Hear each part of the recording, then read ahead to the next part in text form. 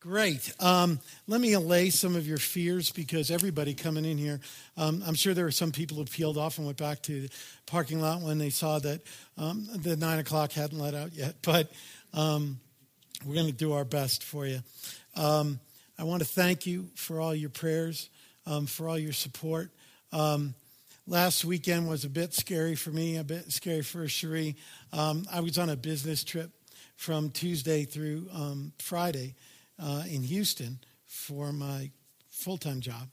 And I was supposed to come home, flew into Grand Junction, but I needed to go to the Grand Junction Hospital for a little while. But my heart is okay. That's the good news. The thing that we were concerned about, which was artery blockage, is not the case. And we're still going to have to do some work to figure out what caused what happened. It was interesting at the 9. There was a graduate of Western who was with us in Houston who said, "Yeah, you look like crap in Houston." I'm like, "Really? Thank you. Thanks for telling me." That's the love of a brother. When I was in the hospital in Grand Junction, John and Lois Roberts, many of you who know them, live in Grand Junction now, and came to visit me, and his message was this. He said, "Tom, your maker is trying to send you a message. Did you get it?" So this was a week of rest and prayer and soul searching, and I got it, John. I got it, God. I got it. We're going to be talking a little bit about that. I am clearly under too much stress. I take on too much anxiety, and I need to cut back, and I have to slow down, make some difficult choices about what I do and what I don't do. Some of you are wondering what this is. This is a log.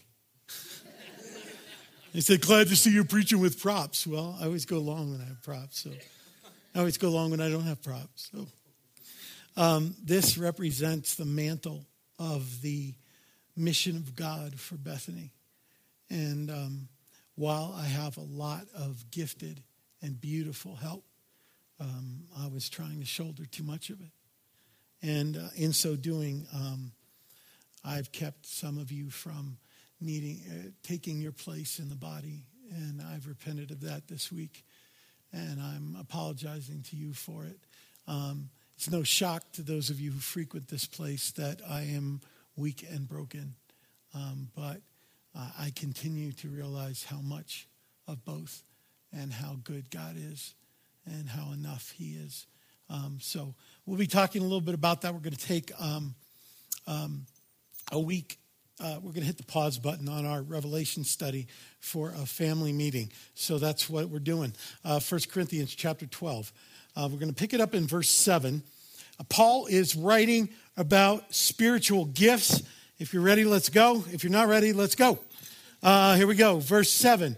He writes, "To each is given the manifestation of the Spirit for the common good." Okay, stop there. Now, look at the first two words of this because they're important. To each. To each. By the way, Josh, Duff, so great to have you back. He's a missionary and he's back home. To each. To each. Of what? To each believer. To each follower of Jesus Christ. To each Christian. To each one who realizes, like me, that we are not enough, but he is more than enough. He's our everything. To each one of us is given what? Is given a spiritual gift, a spiritual superpower gift is given to each one of us. Do you realize that?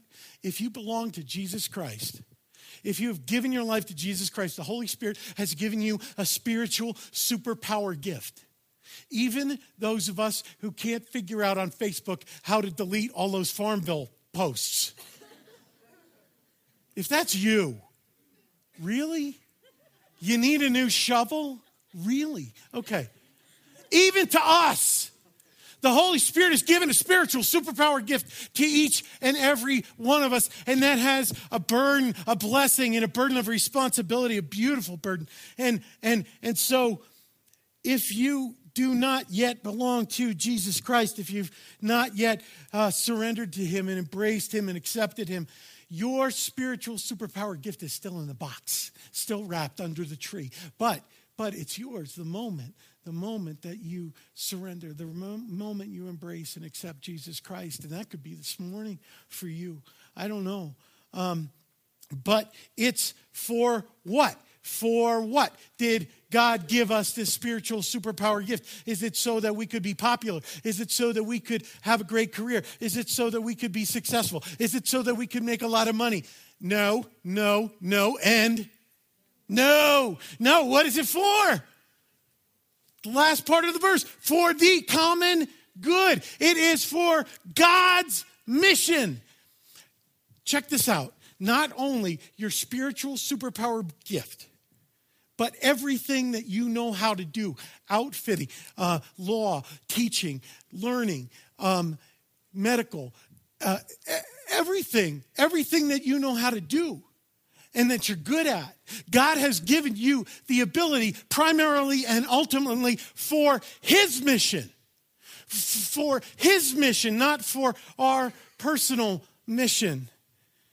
And I would say, this is a dangerous thing, and I'm going to get emails, but I'm going to tell you that if our personal mission as Christians is not God's mission, then we're not following Jesus Christ, regardless of how often we show up in this building. If our personal consuming mission is not God's mission in the world, then we're faking it, and we're not following. But the invitation is for us to do that through the church, to serve others for the common good. It's not for our personal use, to advance our personal life mission. Whatever you and I can do, God has given us to do to serve other people, to be his light, to be his salt, to be living proof of that for other people. And that has huge implications about the way you and I live. Huge implications. Verse 8.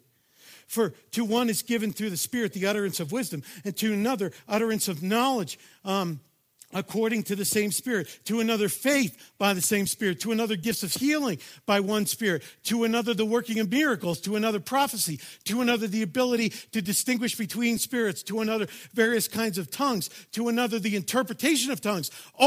All these are empowered by the one and the same Spirit who apportions to each one individually as he wills. Now, this is amazing. This is so beautiful. You are, if you are a Christian, if you are a follower of Jesus Christ, you are part of like a mosaic, right? You ever seen that? A huge picture made up of little tiny pictures that are different, but when you back up and you squint a little bit, then they become something else.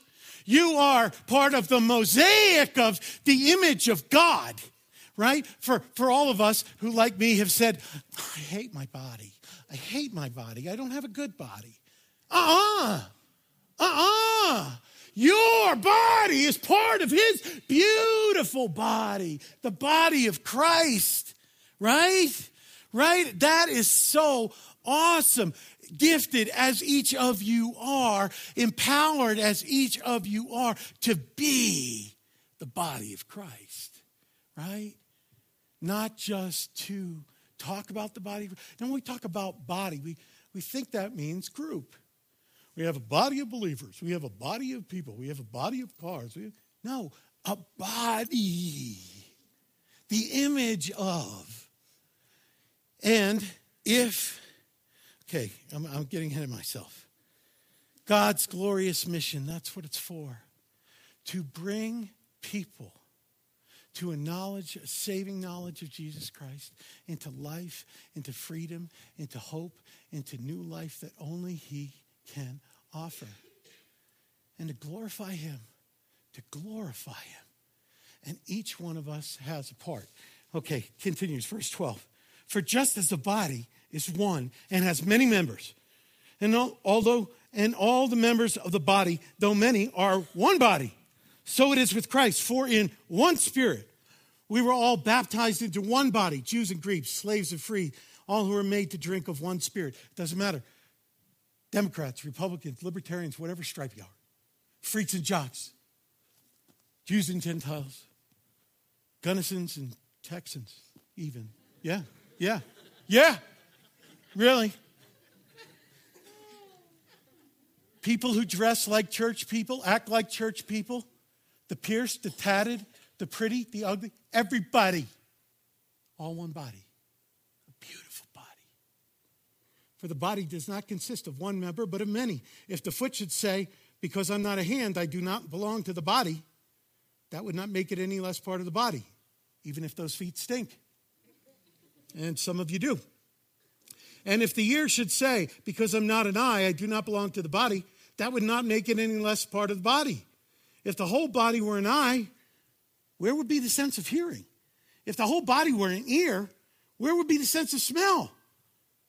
But as it is, God arranged the members in the body. See it again? Each one of them, every single one of them, as he chose. If all the body were a single member, where would the body be? As it is, there are many parts, yet one body. The eye cannot say to the hand, I have no need of you, nor the head to the feet, I have no need of you. Okay, stop there. We need to be all together, all in, all doing our part, each carrying our part of the weight of the mission of God through this church. And sadly, I've kept you from being able to do that. If we aren't all in, then what we are is a bunch of disjointed, amputated body parts, not the body of Christ. Do you follow me? So whether or not you and I sit on the sidelines or get in the game, whether or not you and I are all in or sort of in, whether or not you and I attend church or are the church, matters enormously. Enormously. Because if we're not all in, then what does the body look like? It doesn't look like Christ. It might look like an amputee or a paraplegic or some freakazoid with a third arm growing out of the back or something, right? But we're to be the body, and he's gifted each one of us, and each one of us matters. And what I hope you'll see in this passage is not only that, but what Paul has not said.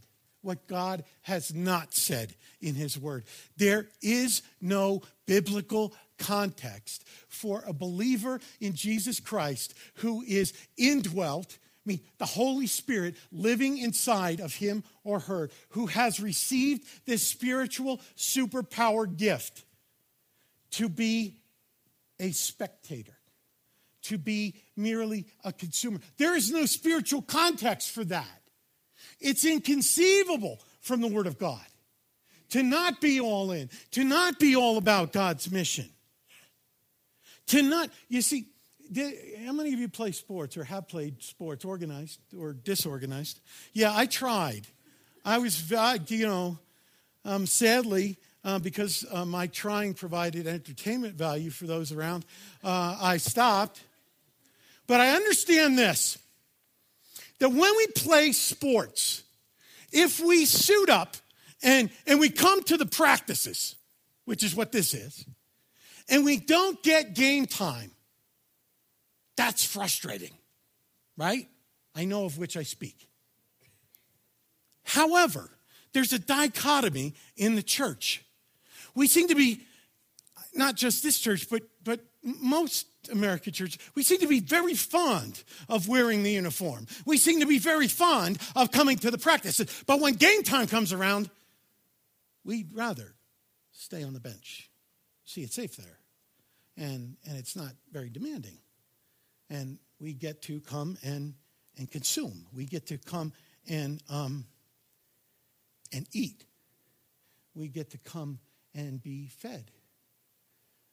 If you and I come to be served and are not also serving, if you and I come to be fed and are not also feeding, then this place, then Bethany has more in common with being one of your favorite spiritual restaurants than it does the place where you are part of the God Mission Church. Regardless of how often we come, there's no spiritual context for that.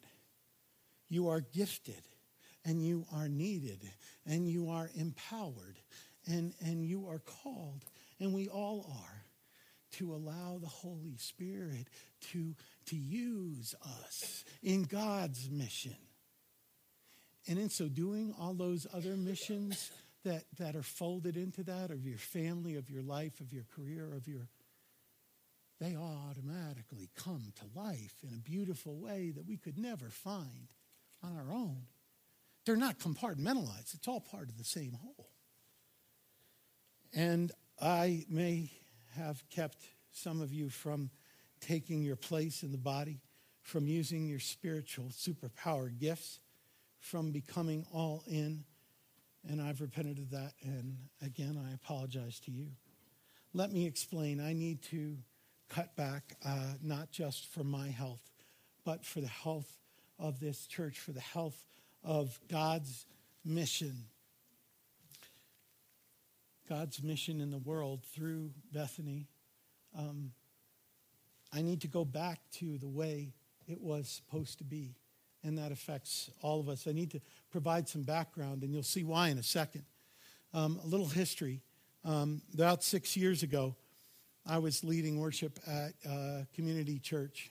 Cherie says it was okay, but I think it was like those American Idol things. I do. With the outtakes of the people during the cattle call auditions, right? Pants on the ground. You know what I'm saying? Yeah. A lot of enthusiasm, not a lot of ability. I'm sorry. That's how I feel. I was doing that, and I had this incredible ache in my heart. Not like the ache in my heart last week. A different one. This burden, this consuming desire that started to come over me was the desire to preach God's word. I had this such a desire that I wouldn't sleep. Believe it or not, I was having trouble eating. Can you really? That was that severe? Yeah. I needed to tell people. I needed to share with people how much God loves them. Whether they're believers or they're far from God, it doesn't matter how much Jesus loves them. I needed to share with people how he came on a rescue mission, right? The gospel, God coming to rescue us from ourselves, right? And how he came and lived the perfect life as our substitute. And that is such good news for those of you who are like me, that always feel the need to measure up to be perfect. You see, Jesus was beautifully smart for all the times when you and I have been dumb. He was wonderfully loving for all the times when you and I hate. He was ultimately victorious for all the times that we lose. He was always right for all the times that you and I are wrong. And he offers, get this, he offers to credit to us all the good things that he did. So the pressure to measure up, the pressure to be good enough, the pressure to be perfect in Christ is gone. I am weak, and I am broken, and I am unworthy, but in Christ, I am Christ. That doesn't make you humble, but blessed, right? We are free to fail because he succeeded. Not only did he live as our substitute, he died as our substitute. The Bible tells us that every thing that you and I thought, said, did, that displeases God, that hurts people, that drives a wedge in the relationship between us and God now and will forevermore. All that stuff that we hope people don't know about us. He knows. He didn't only know it and love us anyway. He took it upon himself. That and every bad thing that has ever been done to you. Every abuse, every slight, every molestation, every hurt. He took that upon himself. The Bible says he became sin. Jesus became all the wretched things about Tom and about you. And he walked willingly to the cross to die as our substitute. As our substitute. To be executed by who? By the Romans? By the Jews? No. By God. The execution that I deserved. The punishment that you deserved. He took it upon his perfect self so that you and I are free from that. He defeated it. He paid for it. He washes it away. So not only does he offer us all the good, not only does he take all the bad and all the judgment and all the sin and all the guilt and all the shame, but he rose again to new life, not as our substitute, but as the first of many who would come after in him and have new bulletproof life so that we don't live this life of ever-increasing death that is swallowed up in death. We live in Christ, a life of ever-increasing life that gets swallowed up in life. Do you see how he turned it all on its head? So this is all his life, his death, his resurrection for us free as a gift if we will just receive him, if we will come and turn our backs in repentance over trying to find life apart from him and come to him. And empty ourselves out and say, I'm nothing, you're everything. I want all that stuff. I want all of you. I had to share that. I had to preach Jesus in every scripture, Old Testament and New. And I had a great fear that God would never call me to do that. That I'd be left on the sidelines and on the bench. And it was tearing me up. So we had this woman who came from Colorado Springs. I had never met her before. She had the gift, one of the gifts we talked about, the spiritual superpowers. Hers is prophecy. And it's kind of a spooky gift, but it's a great one. It's not like a psychic. It's like hearing from God and speaking, right? And she was doing a Saturday morning seminar at Community. And I went with Cherie, and I was sitting in the back.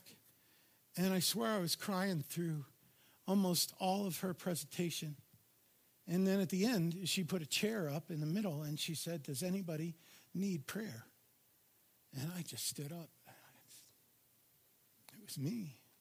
And I walked and I sat in the chair and there's just tears streaming down my face. And she says, do you want me to pray for you?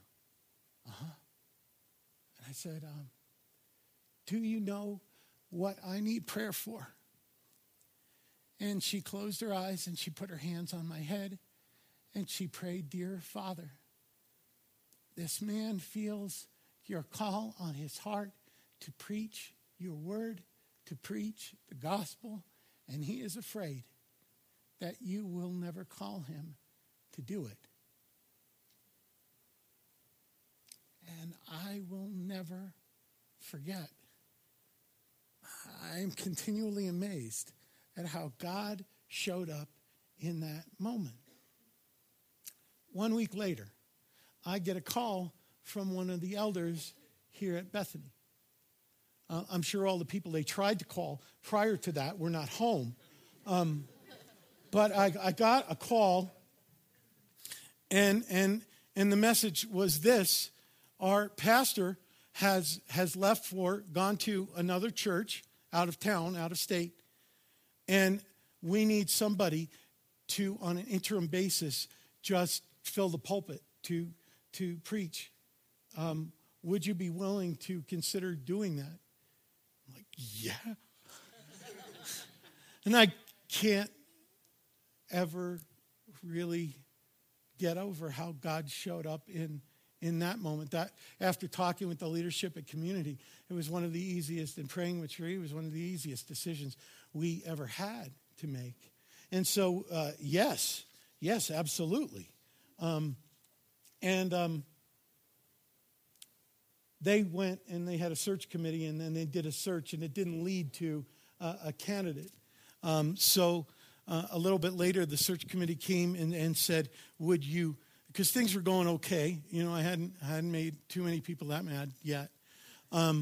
You'll find out more about that in a minute. Okay, that laughter hurts a little bit. Yeah. Okay. Moving on. We haven't found a candidate, and so would you consider making this preaching responsibility more permanent?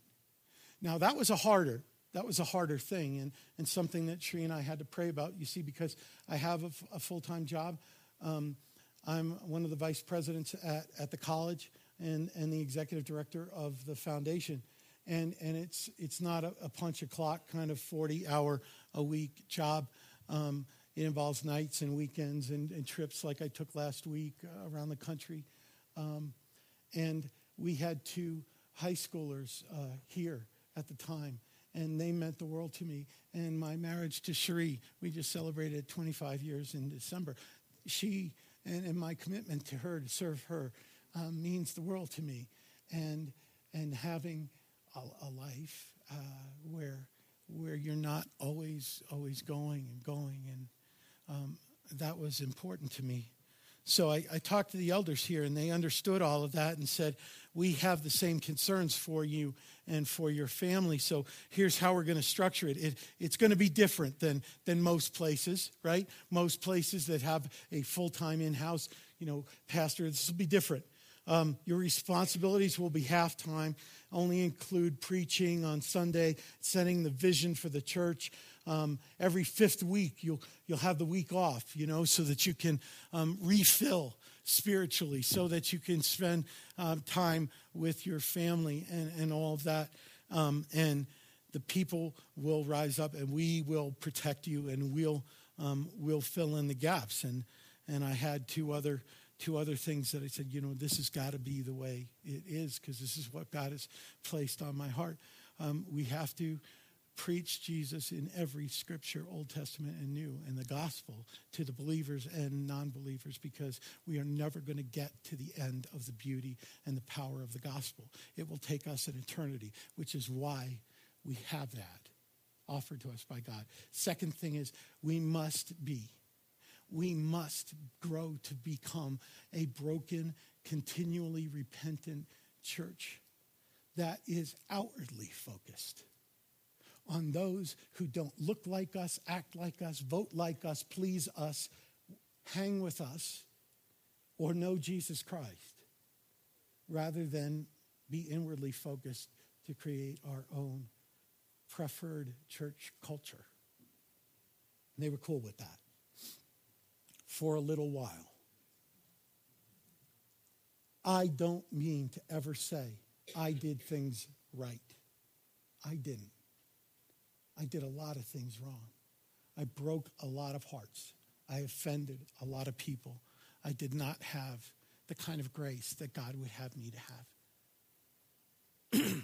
But there are 3 key elements to a ministry. Okay, there are a lot, but these 3 keys, 2 of which never change, and 1 of which needs to always change.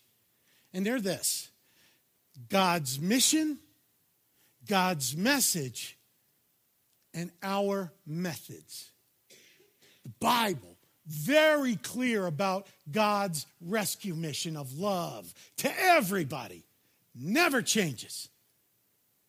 Never changes. God's message of how that happens, how he came, how he loves, how he saves, how he redeems and calls us home, never changes. The words we use, the style we use, may change. The message never changes. So, Bible, very clear about the message, very clear about the mission. The methods, they need to change all the time to reach a culture that is always changing. If you were to put this church in Zimbabwe, we couldn't keep doing stuff the way we do stuff, right? First of all, they don't speak the language, right? Secondly, there are cultural sensitivities and realities that they wouldn't even be able to relate to. Same for Gunnison. Same for Gunnison. They don't speak our little churchese. They don't do life the way we do life. It doesn't make sense. So the methods always have to change. So the Bible calls us to love the mission, God's mission, to love the message. The problem is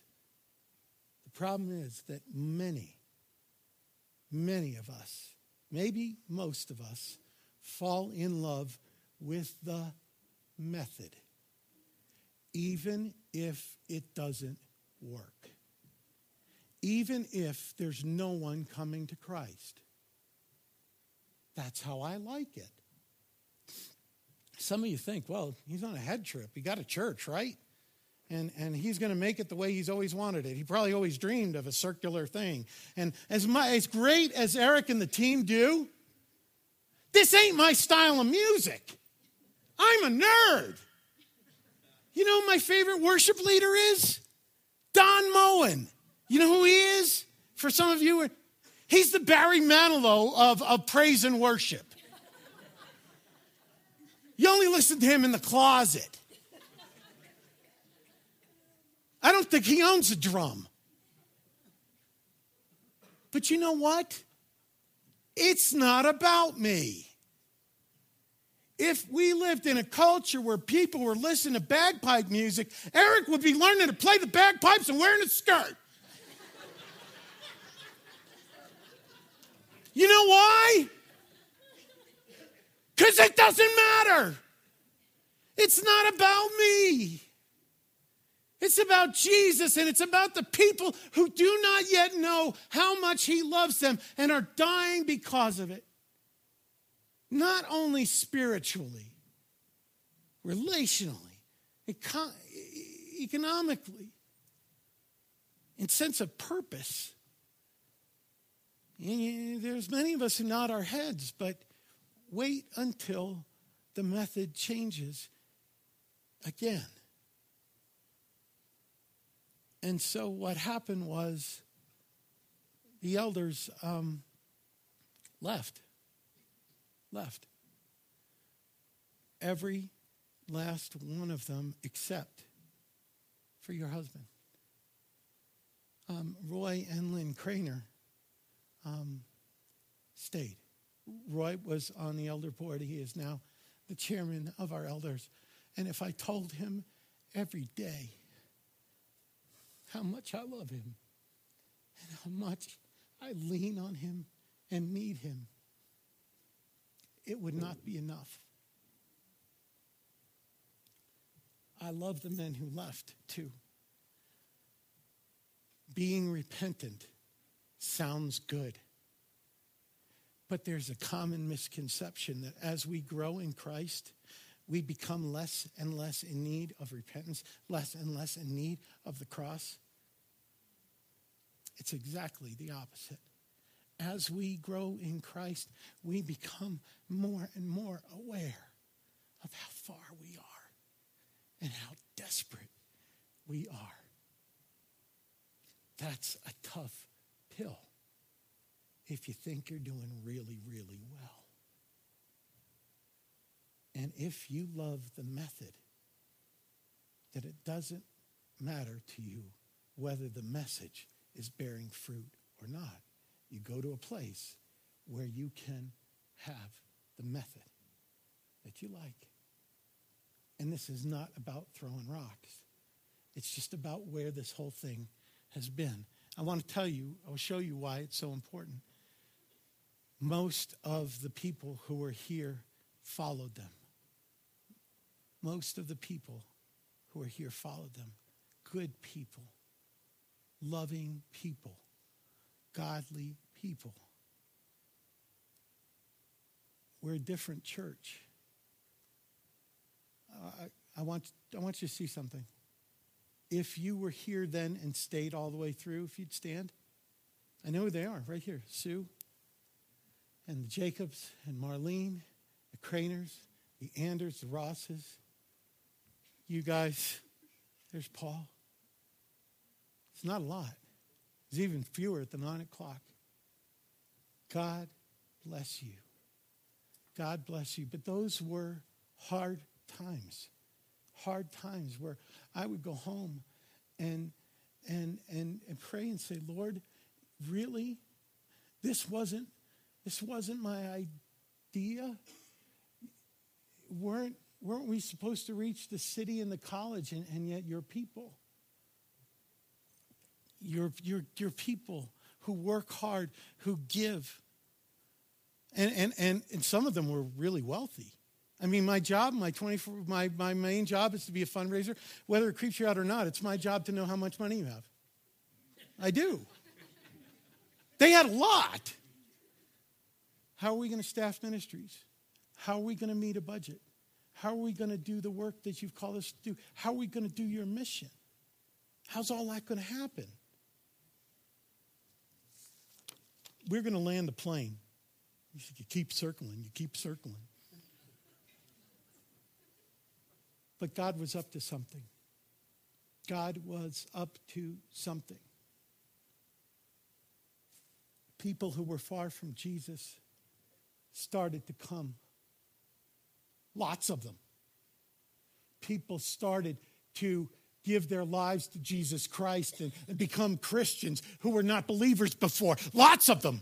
And people started to get baptized. Lots of them. In fact, in the last 5 years, all by the grace of God, more than 100 people have taken that step and been baptized into the faith. My fingers are still pruned.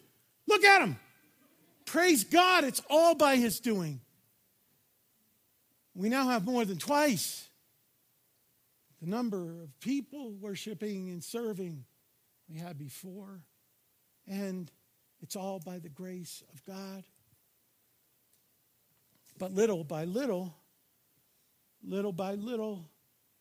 as things went, I would take more and more of this and more of this onto my shoulders, the mantle of the mission of God for this church. Even though we have a remarkable staff. Ryan, it's such a man of God. Eric, another just sold out, passionate man of God. Josh, such a creative man of God. And Marlene, a heart, and Alita was on board. And amazing elders, amazing trustees who continue to set the bar, continue to take a little bit more, until it looked more and more like a half-time traditional pastor, or more than that, who just didn't have an office here, you know? And some of that was out of desperation and fear and lack of trust in God, and some of it was out of pride and needing control. But I shouldered too much, and it kept you from being the body. And that's where it all breaks down. And that's where I broke down. I was fighting the model that Jesus had in his word, where everybody does their piece. Problem is, many of us have a context, a place to file that, an experience of that kind of church, where everybody is all in. Everybody is doing what they've been called and equipped and have their spiritual superpower gift to do. Right? We have an experience of the normal church where 80% of the mission is done by 20% of the people, and that's not what God is talking about. He's talking about the beautiful body where everybody's all in. And so the message that I got was this. Tommy, he calls me Tommy. You are weaker than you feared, but I'm stronger than you believed. And I will step up in my people. Get out of the way. It's not about you. Put it down. You can't carry this. Stop trying. You can carry this. You can carry this all the time.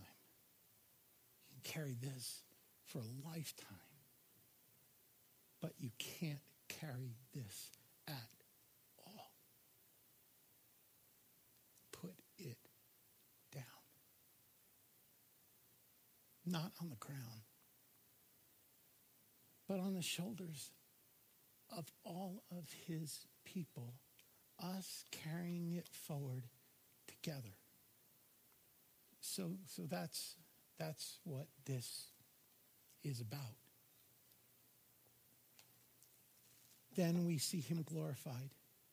Then we see the beautiful church that maybe we've only read about but have never experienced. Then we see a city and a college transformed by the love and mercy of Jesus Christ. Then we see him glorified. Then we see our purpose. Sheree, my wife, wanted to say a few words, and then we'll celebrate the Lord's Supper, and you can go.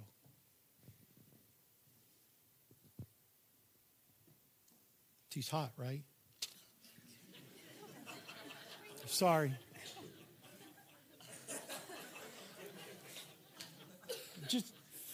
Just love you. I'm going to pay for that.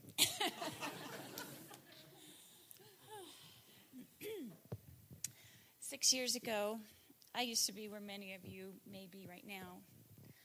I was a churchgoer, coming on Sundays, appreciating the message that the pastor gave, but never really understanding or ever thinking about what it took for him to prepare it. I never imagined the weight it put on him, the time and energy it took, the spiritual attacks, the unending expectations, the emotional and physical toll, the toll it put on his family and his relationships and his marriage. Pastors don't share that, and people don't think about it. And the loneliness, wherever he goes, he's always the pastor, and his wife is always the PW, the pastor's wife. We don't get to be just Tom and Sheree to people anymore. I never wanted to be a pastor's wife. I fought it for a long time. It scared me too much. People expect a pastor's wife to be perfect, to say the right things, to pray the best prayers, to have a scripture for every situation, to have it all together, which I so don't. It scares me so just to talk to people. I knew I never measured up, and I'd always disappoint. Then God put it on my heart that I didn't have to be any of that. What he was calling me to be was just what I was, a wife of a pastor.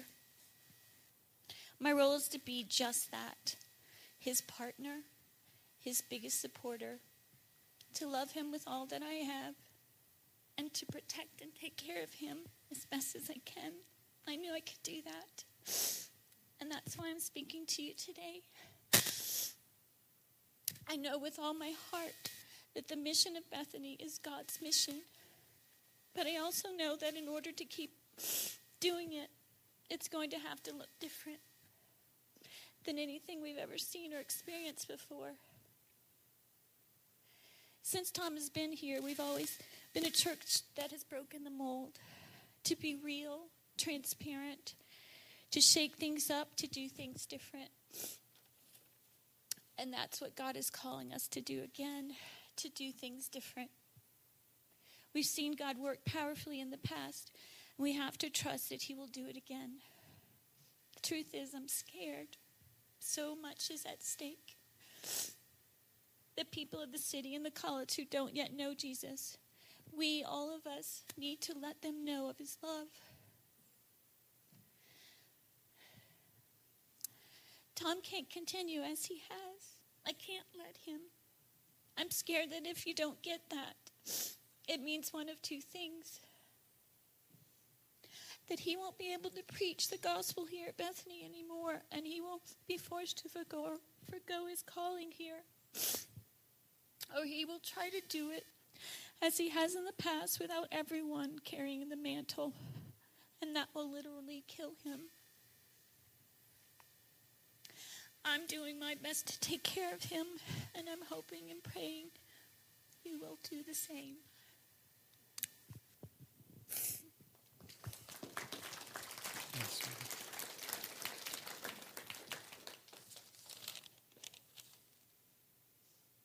This, since we have started exporting the gospel, more of you are doing more than ever before. And it needs to continue. It needs to grow. It needs to go until all of us are all in. Shouldering the mantle, marching together into a world that desperately, desperately needs Christ.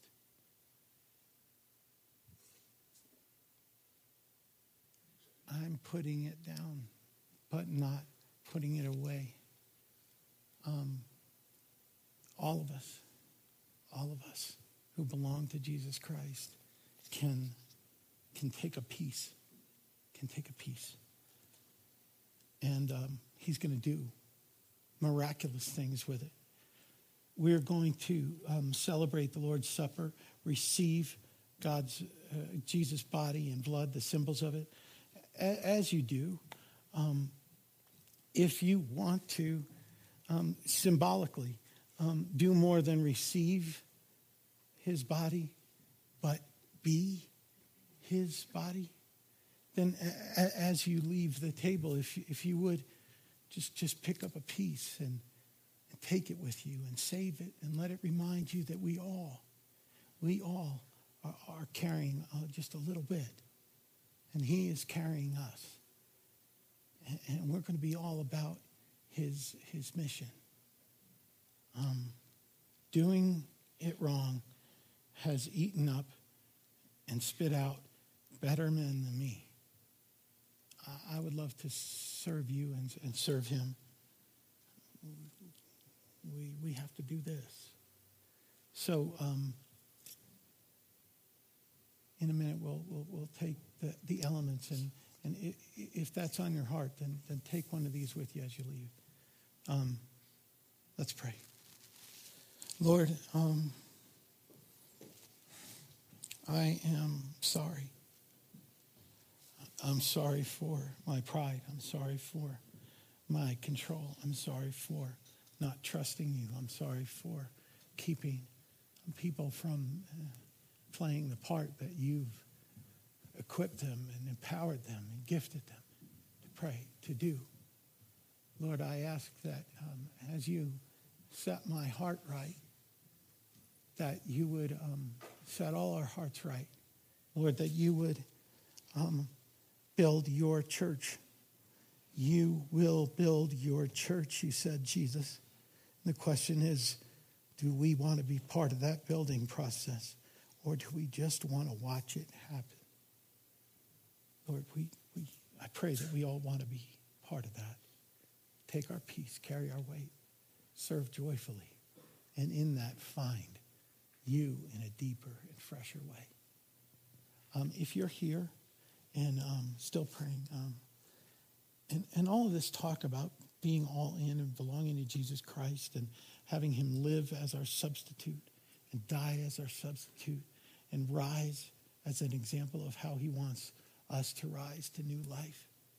You say, I've been in church or I haven't, but God has been at an arm's length. I have never received Jesus Christ like you described. I don't have that spiritual superpower gift. I don't have his life indwelling me. I have not given myself to him. My friend, there is life nowhere else. He created you. And you are only at home when you're at home in him. We are only whole. We only know what we were created for when we're connected to the Creator. When we're set free from expectations and pressures to achieve. When we're set free from guilt and shame. And he's willing to give that to you. How do I get it? You just open the gift. You just receive him. Pray this with me in your heart, if that's you. Lord Jesus, I have heard that you lived perfectly for me because I live imperfectly. I have heard that you died for everything that I deserve to die for. And I have heard that you rose again because you want to give me new life that doesn't end when I stop breathing, but continues to grow forevermore. I have tried to find life apart from you. I have tried to find joy and freedom apart from you, and I cannot. So I'm coming to you by faith, turning my back on all my fruitless searching and saying, I need it all. I need all of you for all of me. Live for me, die for me, rise in me. Be my Lord, be my Savior. I trust you. I'm all yours. In Jesus' name, amen. If you prayed that prayer sincerely, we believe that you've become a member of God's family. This is who this meal is for. So if believers want to come and receive the elements, receive the symbol of his body and his blood, if that's you and you just pray that, come grab me, come grab me on your way up, and we'll do that together. And I'll make sure you can understand how beautiful what we're about to do is. But let's do that as a family. And if you're called to carry a piece of the mantle as the body, and take this with you. This is not only chips of wood. This is a bonfire that will light and warm a city and a college that is dark and cold. And Jesus desperately wants home. Don't trip on this. We are not liable.